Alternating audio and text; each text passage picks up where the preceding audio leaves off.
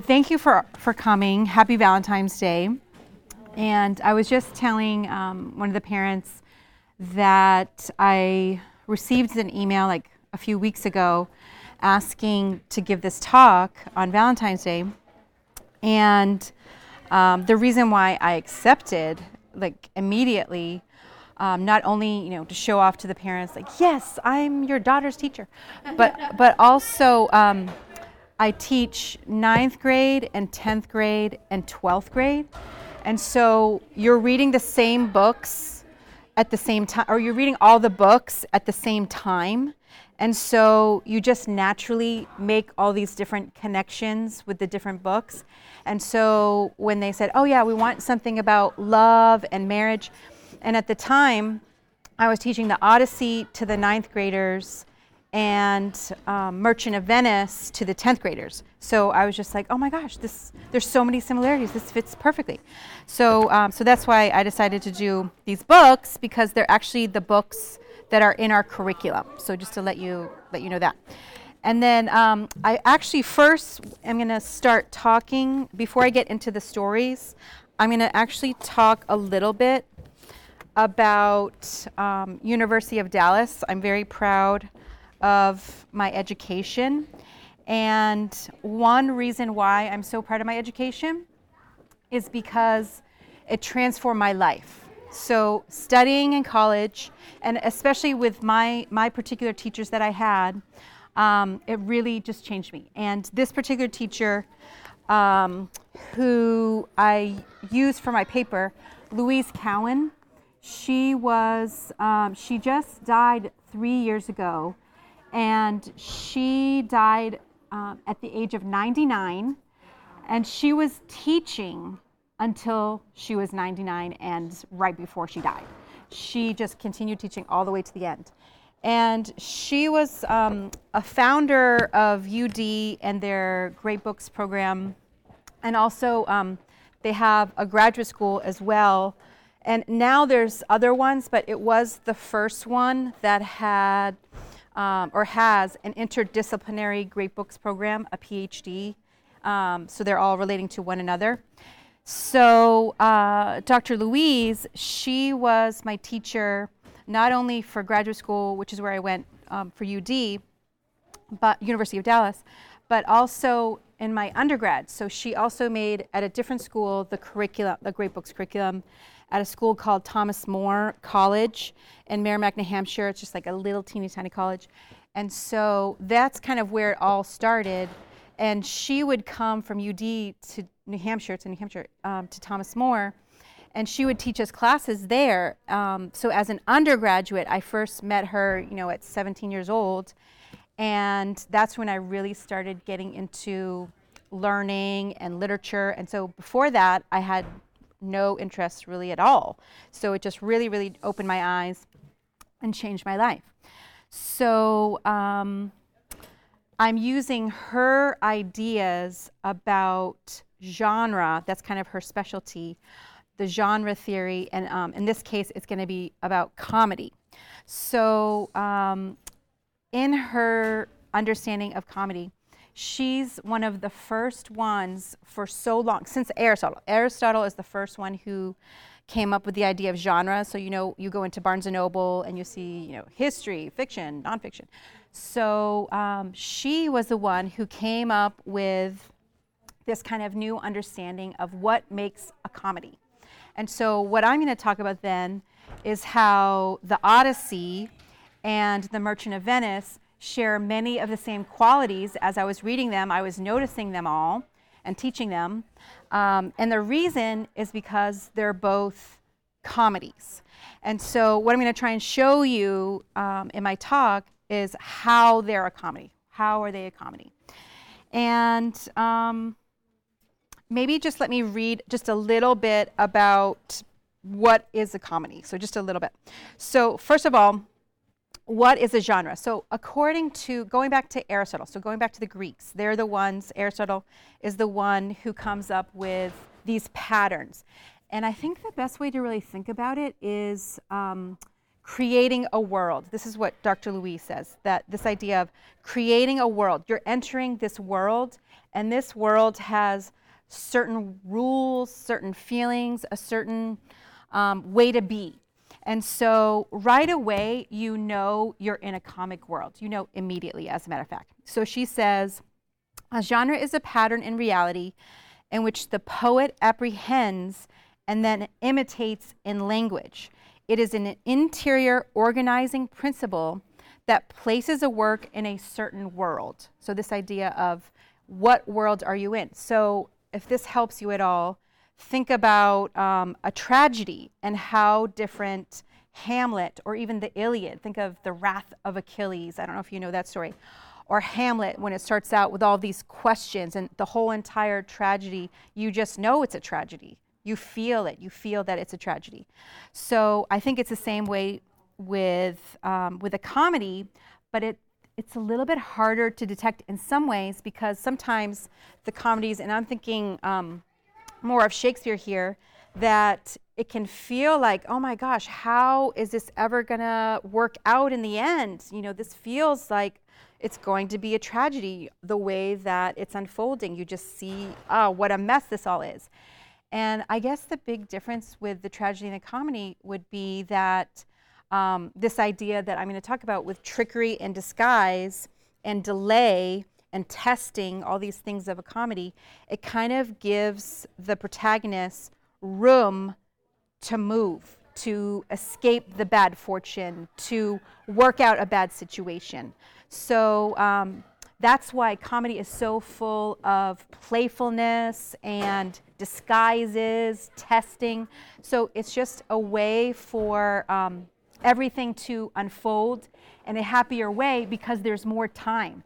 Where in a tragedy, everything is kind of moving towards that terrible ending that you know is eventually coming. So, so that's why comedy is fun on the one hand, but it's also weird. Like, I don't know if you remember your students, I don't know if, what grades your daughters might be in, but for example, the 8th graders with Midsummer's Night's Dream, it's always like, what is going on in the woods and then the city and these fairies, you know, they're so strange. And so a lot of times readers and scholars, they kind of misinterpret what's going on because they're not really understanding the rules, if you want to think about it like that, or the geography of what a comedy is. Okay, so maybe just a little, let me say just a little tiny bit more. So this is going to be a quote straight from Dr. Louise, and she says that to define comedy, it takes place in a fallen world. It begins with some sort of disorder where people have lived by law, by reason, or by custom, but they've neglected wholeness, pleasure, and love. And it moves towards recapturing those qualities by ingenuity and audacity. Its justice is mercy and forgiveness. Its mode of action is deception and delay. Since if fortune and fate is to be the governing authority, one must do whatever is necessary to stave off the ultimate fatal defeat. Life must go on at any cost, since in comedy, life can blossom again even out of impossibility. So this is very different than tragedy. There can be like renewal, there's hope, and while you're in it, you can kind of feel it. So I'm going to take these elements that we've just been talking about with comedy and show you how they're there in the Odyssey, and hopefully to help you understand the Odyssey better. Because even the Odyssey, I kind of get in disagreements with the students, and they're like, we don't like Odysseus. I'm like, what? What are you talking about? I want to marry him. How could you say that? And so I get kind of heated about it. So so hopefully I can win you over to my view. So just some examples. So we've got Homer's Odyssey, we've got Shakespeare comedies as well, and then maybe you've heard of Dante and the Divine Comedy. So the Divine Comedy, in a way, as Christians, we can, I mean, Shakespeare is also a Christian too, but Dante kind of makes it more obvious, I guess, that really our life is a comedy. That's what all of human life is. We're on a journey like Odysseus, and we're trying to get to our end. We're trying to get to our home. So just like Odysseus is trying to get home, our home is with God, with the beatific vision, right? So that's also a reason to love the Odyssey. It portrays this life full of suffering, but we're all looking for that homecoming, the homecoming that Odysseus is looking for. It's awaiting all of us. All of us are going to get there. So I'm going to turn to the Odyssey, and I'm going to turn to the first line. And I'm actually, so our translation, and don't get me wrong, I love this translation, but I stole the first line from another translation, Robert Fagles. This one is Robert Fitzgerald, both very good, different, but good. And the first line just fits better with my topic. In the other one, Fagles, he says, Odysseus is a man of twists and turns. And I don't know if you know this, but the first line of all the epics is always an invocation to the muse, and it's stating the theme of the whole story. So for the Iliad, sing to me, muse, of the wrath of Achilles. So you know the whole story is going to be about Achilles and his wrath, while the Odyssey is going to be about the man Odysseus and his twists and turns. And by that, it's kind of setting up this idea of Odysseus being this trickster figure, this comic trickster figure. He can always get out of tricky situations. And my talk is going to be more about, because it's Valentine's Day, Penelope and marriage and love. But I just want you to know how much I love Odysseus and the fact that he's amazing in this twisting and turning and being able to get out of the hardest situation. So I'm not really going to be talking about his great adventures and the monsters and all that fun stuff. I'm skipping to the end. So I'm going to the end because that's where he finally gets home. So this whole story, as I was saying, unfolds in this comic world. And like I was saying, the students, oftentimes they don't like Odysseus because he deceives. He's in disguise. He tricks people. So, and then, and of course, in our Christian world, we're like, that's a sin. That's wrong. He shouldn't do that. And so I have to give this whole explanation that I'm giving you. Okay, well, let's get into this world. First of all, it's a pagan world. It's a Greek world. It's this comic world that we've just been talking about. So let's try and understand it in their world. And then at the end, we can, compare it to our world. But first, let's, maybe you've heard that phrase from Coleridge, willing suspension of disbelief, where you just like jump into that book and you have to be in the Harry Potter world and accept the things of that world.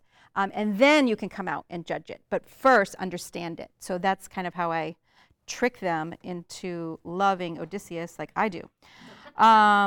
So he deceives others, and he even deceives his own wife. So they're like, how can he do that? I'm like, I know, just wait. So he does. He deceives his own wife. He conceals his true self until the very end of the story. He rarely says who he is, only in the right moments, only in the right times. He's a master of disguise, artful deceptions, and then even Dante, and here's a real conflict for me. Even Dante puts Odysseus in the lowest level of hell. What do I do? Dante is one of my favorite poets, and yet he puts one of my favorite characters in hell. What? But Dante also, just so you know, he didn't read the Odyssey because it was in Greek and it hadn't come down to him as the original story. He just knew some of the story from oral tradition, even though people were writing things down in the medieval times. But still, I don't know. I haven't figured that one out yet. When you're understanding this comic world and you understand that this testing and this trickery and the disguises are more of a technique, really, a technique to survive in this world and make things right again. That's really the purpose of it. So through ingenuity and audacity, and that's from Louise Cowan's definition, That is Odysseus, ingenuity and audacity. That's how he's able to survive this really hard world that he's in. And then I just don't know everyone's background, so just super fast, quick kind of summary of the story so that everyone knows what I'm talking about. So he actually has a virtuous goal. He's trying to get back home. He's trying to get to his wife, to his son, and that's when like everyone in the classroom is like, oh, the communal, oh, with girls, oh. So getting back to his son, getting back to his wife, and he's been gone for 20 years. So he's been fighting for 10 years in the war, the Trojan War, and now it's going to take him 10 more years to get back home. So unfortunately, he hasn't ever seen his son because he left when he was a baby. So it's really hard, really a lot of hardship for him in being so far away from his family. So his goal is to get back home. And the problem is there are suitors, men who want to marry his wife because he's been gone so long. Even his own wife is starting to think, oh, maybe he's really not coming home. Maybe he really is dead. And she's kind of slowly, she doesn't want to give up hope, but she's like, oh, all these guys want to marry me. What do I do? And it's this weird time that Odysseus better hurry up. If he doesn't get there in time, she's going to marry somebody else. So he wants to put things back where they're supposed to be. And he's going to transform from a poor beggar to a rich king, husband and father. That's the goal. So it's a very good, virtuous goal. Then just a little bit more. So Athena, she is the goddess of wisdom, and she's actually the one that's going to help him along. Him and also his son Telemachus. She's the one who's helping them both all the way through the story. And she actually sends the son, Telemachus, away from home because he's grown up without a dad. So without a dad figure, he hasn't really learned how to stand up for himself. He hasn't learned how to be a man. He hasn't learned how to be mature. He could be the king, but he's not. He's just sitting around kind of depressed as these 108 suitors take over the palace, eat all of Odysseus' food, drink their drink, party, have fun. And I say to my students, like, have you ever had like those relatives that come over, or maybe your friends, and they just like open the refrigerator, help themselves? You know, maybe they stay past the time they should be there, and you're just like, oh my gosh, get out of here. This is what it's like in Odysseus' palace, because Penelope doesn't really want them there. She doesn't want to get remarried. And Telemachus doesn't even know what to do. He doesn't know how to get rid of them. And they are actually even plotting to kill him because they're worried that, oh, what if he does stand up to us? He's the one who should inherit the throne. So going back to this kind of theme of trickery and testing, that's where all of those elements come in because the situation is bad. How is Odysseus going to resolve this problem? His house is being ransacked. He doesn't even know, does his wife love him still? He's been gone for so long. So it's just like all these questions, all these worries. So he finally gets back to Ithaca. So I'm skipping the whole fun part in the beginning.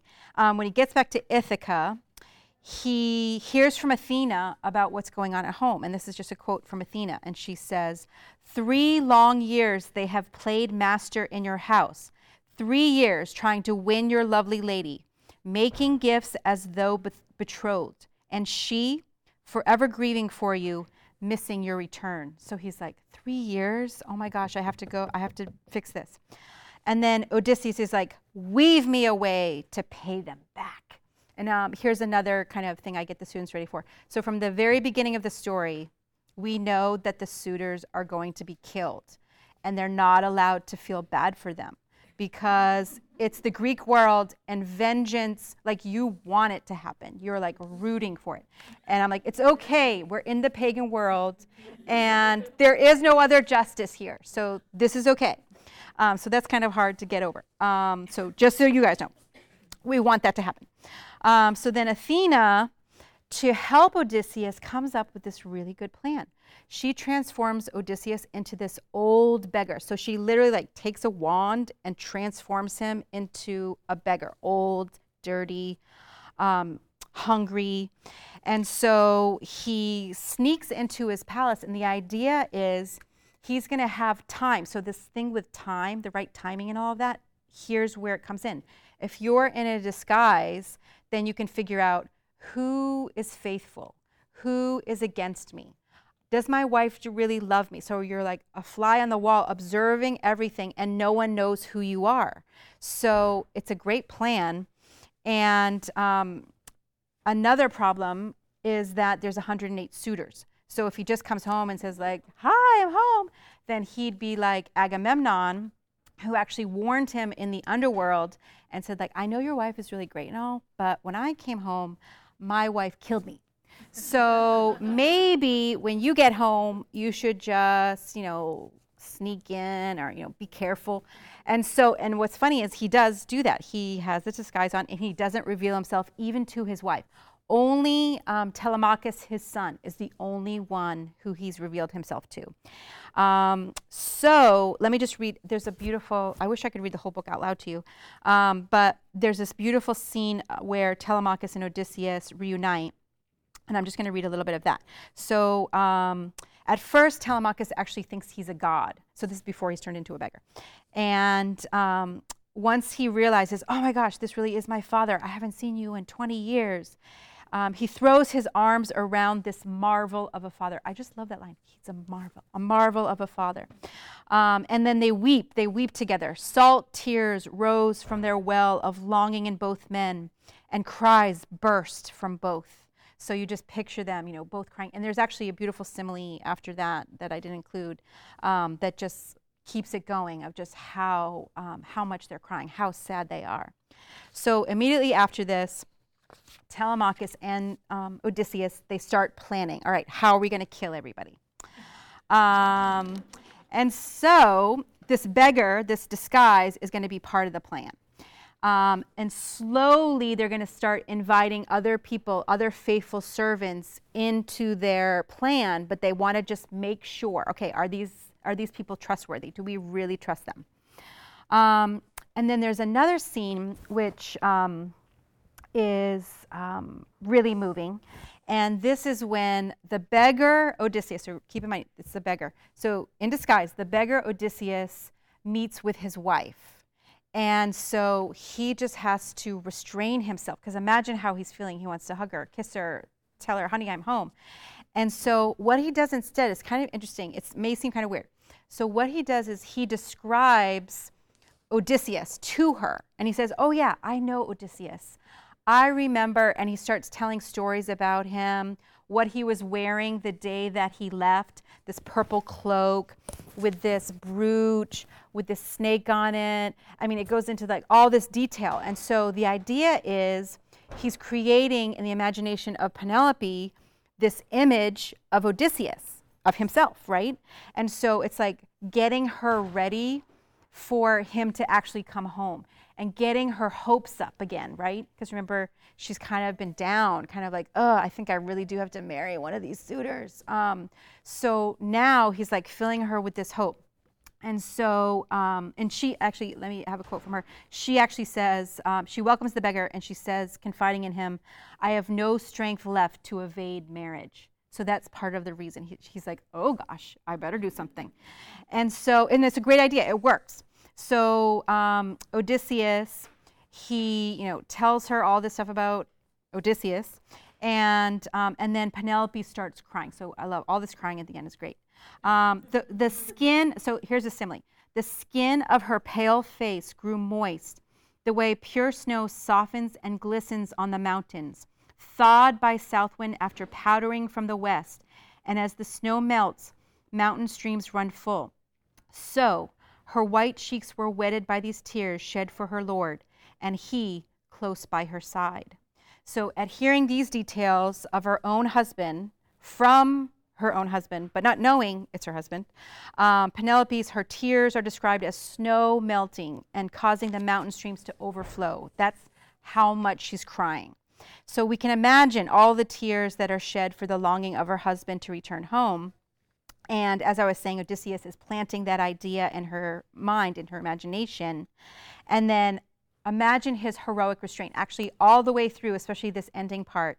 That's one of the themes of the paper that the students can write if they want, that Odysseus has to restrain himself all the way through, because especially here, he wants to just say, yes, I'm home, but he can't. If he does, not only will he be killed, but also his son Telemachus will be killed. They'll be murdered by the suitors. So restraint.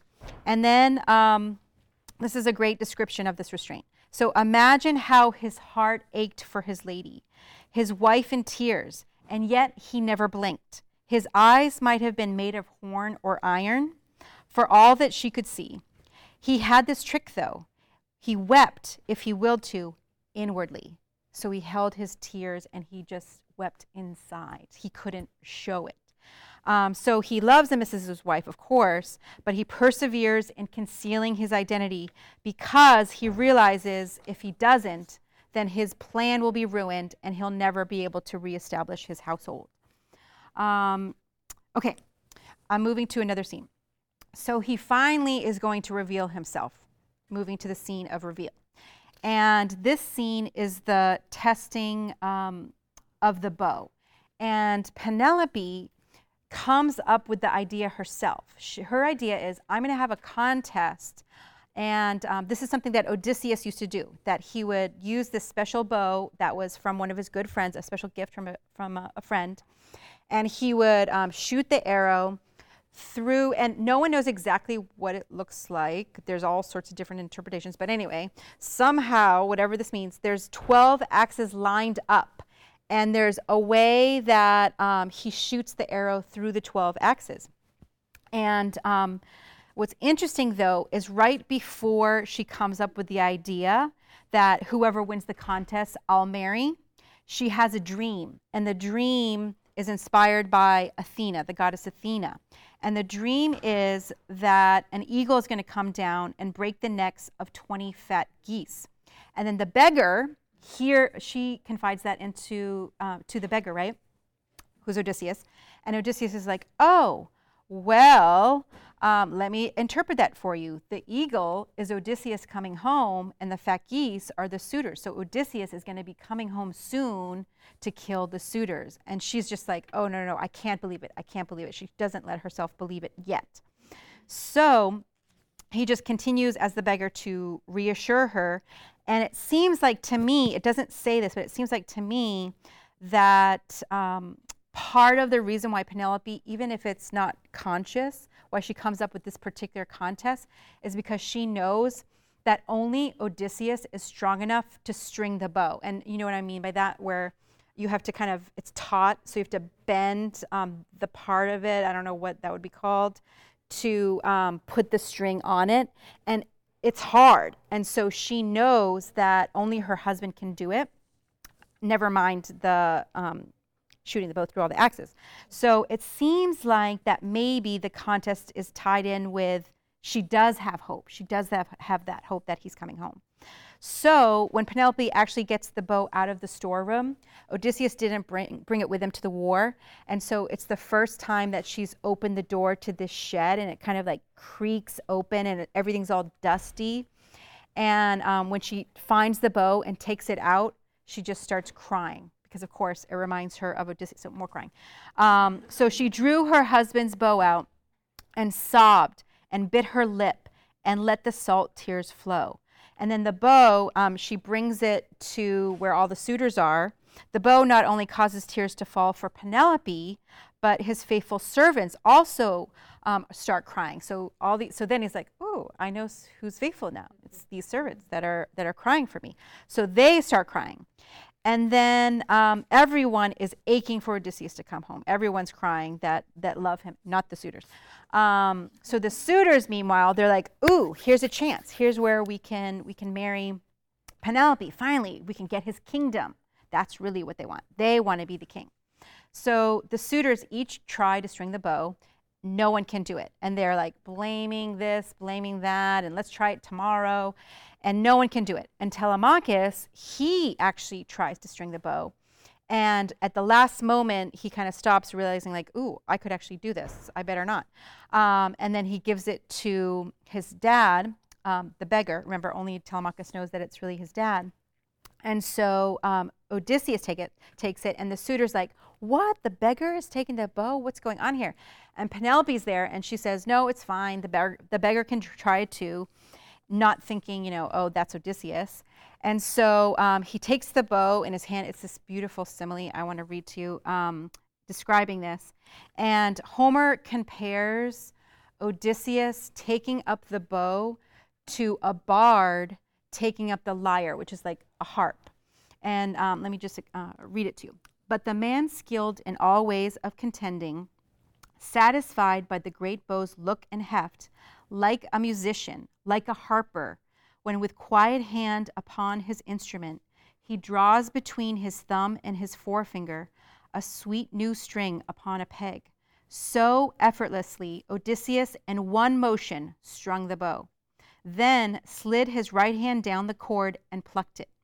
So the taut gut vibrating hummed and sang a swallow's note. So it seems like a harp to him because he's so, I don't know if anybody plays an instrument or if you can think of some other example that it's just so, even though it's been 20 years, it's so comfortable. He knows exactly where to put his hands. He knows exactly how to sit in the right position to string it.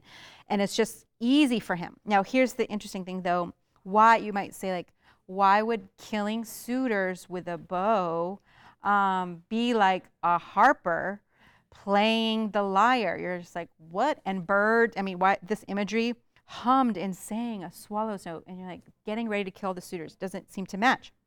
But Homer's comparison of Odysseus to a musician connects to the bard, and I'm not sure if you know this, the bard is the one who tells the story of the heroes. And so one of the themes, many themes, of the Odyssey is Odysseus making a name for himself as a warrior because he wants to be remembered forever in the stories. And so Odysseus here is like a bard, and he's going to sing his own song of the killing of the suitors. He's the warrior here in this moment. Before he's the king and dad, he's still this warrior, hasn't had that transformation yet. And so he's going to sing his own song, if that makes sense, of the killing of the suitors. He is the bard in this moment. And then Zeus, just so you don't feel bad for the suitors, Zeus sends a sign, a thunder sign, the king of all the gods, because the suitors are breaking the law of hospitality. The law of hospitality says, yes, you have to take in the stranger and take care of them and show them hospitality. But if they start taking advantage of you for 3 years and wanting to marry your wife and wanting to murder your son, then you can kill them. So warn your guests as they're coming in. So Odysseus has surpassed all the suitors in the contest, and rightfully his wife will be his reward. So in a way, it's almost like a remarriage. They're renewing their vows, if you want to think of it like that, because in a way they haven't seen each other in 20 years. So Odysseus, and the very last scene, so his wife, I forgot to say, Penelope, when he actually does that last part where he becomes the bard, Telemachus told her to go to her room. And so she doesn't see this part. And that's significant for 2 reasons. One, it's not the time yet for her to have the big reveal. And 2, Telemachus is kind of mature. You see he's mature now. And he's like, Mom, this isn't the place for you. We're about to kill lots of people, so this isn't good for you to see.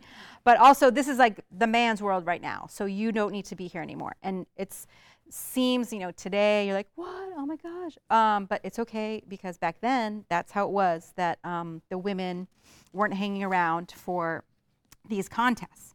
So in this last scene, Odysseus will meet his match. Now that he's put her to the test with not revealing who he is and testing to see if she does really love him, now it's going to turn on him, on Odysseus. And this is the genius of Homer. So Penelope creates a reversal, and Odysseus will now be tested. Even after her maid Eurycleia declares that Odysseus is alive, he's home, and he's killed all the suitors, Penelope will not allow herself to believe it. She's been fooled one too many times in these last 20 years. And when she does finally meet him, neither one speaks. They're just like standing there silent. It's so awkward. And Telemachus actually scolds his mother for being so cold-hearted. And she replies, if really he is Odysseus truly home, beyond all doubt, we too shall know each other, better than you or anyone. There are secret signs we know, we too. So before they reveal their secret sign, Odysseus decides to have the servants and bard celebrate a marriage feast so as to delay the revelation of Odysseus being home, because the suitors' families are going to want revenge for Odysseus taking revenge on the suitors. And so he makes it seem like Penelope picked one and that they're getting married. But in actuality, it's Odysseus marrying his own wife. Do you see what I mean? So it's like that's the restoring of the household in the sense that he's becoming the father again. He's becoming the husband again. He's becoming the king again. So that's going on. But then he goes to bed. He's like, well, maybe she doesn't recognize me. I'm full of blood and dirt and gross. Look terrible. I'll go take a bath, come back, get refreshed. She'll recognize me then. He comes back after his bath and still just nothing. And then she says to her maid, why don't you move the bed outside the bedchamber so the beggar can sleep? And then Odysseus just gets furious. And he says, woman, by heaven, you've stung me now. Who dared to move my bed? No builder had the skill for that. Unless a god came down to turn the trick, no mortal in his best days could budge it with a crowbar. There is our pact and pledge, our secret sign, built into that bed, my handiwork, and no one else's. So he gets so mad, you might be like, all right, calm down. What's his problem? And the reason is because he made this bed. Okay, this is kind of hard to imagine, but the bed is made out of this olive tree that's like in the middle of the house, and part of the bed is actually part of this tree, and he made it himself, and no one else knows about this secret. This is their secret sign. No one knows about it. One maid, that's it. No one else knows. And so when Odysseus hears about this bed, he's like, the bed is moved, were you cheating on me? Were you sleeping with somebody else? Like, who could have moved it? So he's so confused and worried and mad. And so the bed represents not only their marriage and their love, it also represents the strength of their marriage. And if you think of a tree, the roots that go down so deep. So this idea of how rooted their marriage is.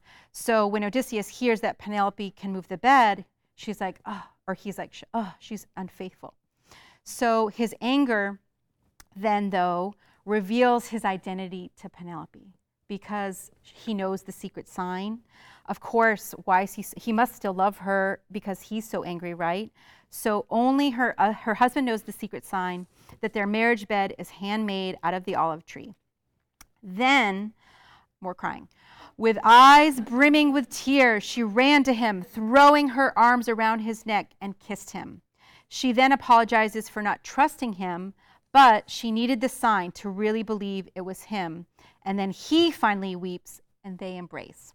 But one of my favorite images that's so beautiful is this simile, which is Athena holds back dawn so that they can have more time, an extended time together, extended night together. And here's how it's described. The rose dawn might have found them weeping still, had not gray-eyed Athena slowed the night when night was most profound, and held the dawn under the ocean of the east. That glossy team, fire bright and day bright, the dawn's horses, that draw her heavenward for men, Athena stayed their harnessing. So she's like holding back the horses, not letting them bring the sun up so that night would be over. So she's extending their night. I don't know, just beautiful. And then the chapter ends with their embrace. So they came into that bed so steadfast, loved of old, opening glad arms to one another. So it's this beautiful last image of being in the bed. And I didn't include in this that he does have to leave her and go on one more journey, but that's not in this paper. Love happiness, marriage. So, so here's this idea of comedy then coming to fruition in the marriage, that all this delay, the tricking, the disguises, now you see what the purpose of it all is. You see that there was no other way, that it was actually genius how he was able to bring it all about, his tricking and his deceiving. And then you even kind of admire him with his wit and his cunning, that he was able to make something that seemed like it could be tragic into something comic. And how we know is the end, of course. There's not a suicide or everybody's dead in the end, except for the suitors. But everybody, like Hamlet, everybody is dead. So it's a positive, happy ending. Okay, so I'm just going to touch on a few final things from Merchant of Venice, just because it was so fascinating to me when I was reading it this year with the Odyssey at the same time. I was like, oh my gosh, there's so many similarities. So just returning back for a second to the definition, just as a reminder. So for Shakespeare, it's even more obvious, Hamlet versus Midsummer's Night's Dream. Merchant of Venice is a little trickier. I'm avoiding the tricky part and just sticking with the comic part. With Shylock, and I don't know if you know the story, but with Shylock, who, depending on your interpretation, but how I teach it, is that he seeks vengeance, and he ends up, even though he's not punished as harshly as he could have been, he's still punished pretty harsh, and then he just sort of like disappears, and you're like, so how's that part of the comedy? But I'm avoiding that, and I'm focusing more on Portia and how Portia is like Penelope in so many ways. And so going back to just the definition that I talked about before, so Shakespeare comedies is a world of music, revelry, love, forgiveness, and then again, though, there are those tragic elements like with Shylock, and it seems like everything could just be horrible, but in the last minute, with disguise, with delay, trickery, all these things help everything kind of turn into something that is a celebration in the end of the story. And then maybe just this idea of transformation. I didn't really focus on this, but it definitely happens with Odysseus too, that through the journey of the characters, they, in all of this suffering and delay and disguises, testing, that they are educated, that they are learning about themselves, learning about what marriage is, learning about what love is. And so Odysseus, it's not until that moment that he's ready to be with Penelope. And then the same thing here with Portia and Bassanio. I don't know if you know the story, but so I'm going to back up a little bit and say a little bit about the story. So Shakespeare sets the whole story, so it's called Merchant of Venice, sets the whole story in Venice. And Shakespeare uses setting for a reason. And at this time, Venice is a place of commercialism. And according to the Greeks, if you think of Plato and the Republic, for example, the place and the type of government you have affects what kind of souls you're forming, what kind of souls you're making. And so in this place of Venice, he's kind of saying, oh, everything is kind of materialistic. It's buying and selling and exchanging, all this exchanging back and forth. And it kind of goes with whims and transitory passions. And then it kind of reminds me, I was also reading Crime and Punishment with 12th graders. And Crime and Punishment, St. Petersburg is the setting, and St. Petersburg is the new Venice. I don't know if you know that, but is the white Venice. I don't know, something like that. Is that right? So this idea of a shaky foundation, because it's like little islands. Venice, I don't know if you know, Venice is little islands, and so not a good, strong foundation. So kind of this idea of kind of putting it together with the passions, and then just what kind of souls are being formed there. If you're all about money and exchange and commercialism, then you're not really striving for virtue, the virtues. And so he has another city, though, to contrast. So just like with Dostoevsky and Tolstoy, they have Moscow as the traditional city and St. Petersburg as the new Western city where the bad philosophy comes in from the West, from Western Europe. And so in a similar way, Belmont is this sort of heavenly place. And even the name Belmont is the beautiful mountain. So it's even higher up. So Venice is down low in the marshes. And then Belmont is high up. And then so high that it's not touched by the taint of Venice. So Portia, then it makes sense, she's going to be from Belmont, this heavenly place. And if you want to imagine her as a symbol, she's kind of this action of grace in the world, because she's going to take on a disguise as a man. I mean, practically, you can't be a lawyer at this time as a woman, so practically it makes sense. But symbolically, she takes on the form of the disguise of a man, so that she can help her husband, who's in a tough situation, and his friends. His friend in particular, Antonio. So, oh my gosh, backing up a little bit. So Portia's father has passed away, but he left behind a test. And this test was 3 different caskets, 1 gold, 1 silver, and 1 lead. And the man who picks the right one, and it seems kind of like luck, is going to be the one that wins Portia's hand. But there's kind of like a little puzzle. So the suitors have to pick the right one, but there's little clues that kind of show what their character is like. So it's almost like the dad, who's really smart, thought of a way after his death that he could choose a good husband for his daughter. So like Penelope, Portia also has these suitors seeking her hand, but she's praying for Bassanio. She wants one in particular, and she's hoping and praying that he wins. So Bassanio, he does choose rightly. He chooses the lead one. And of course, he's so happy. And inside of it is an image of Portia. And he just says, like, oh, this doesn't even come close to how beautiful she is. And he literally says, the substance of my praise doth wrong this shadow. In underprizing it so far, this shadow doth limp behind the substance. So the image of Portia is just a shadow to what she really is. So he really does love her. And then Portia, she submits to Bassanio. She's like, okay, you're going to be my husband. I give you everything. She's wealthy, her city, her everything, her ships, her house, and herself. So she's taking a risk, just like Bassanio took a risk. I didn't say the second part of this crazy plan of her dad was that if they lost, if they didn't choose the right one, they could never marry anyone else.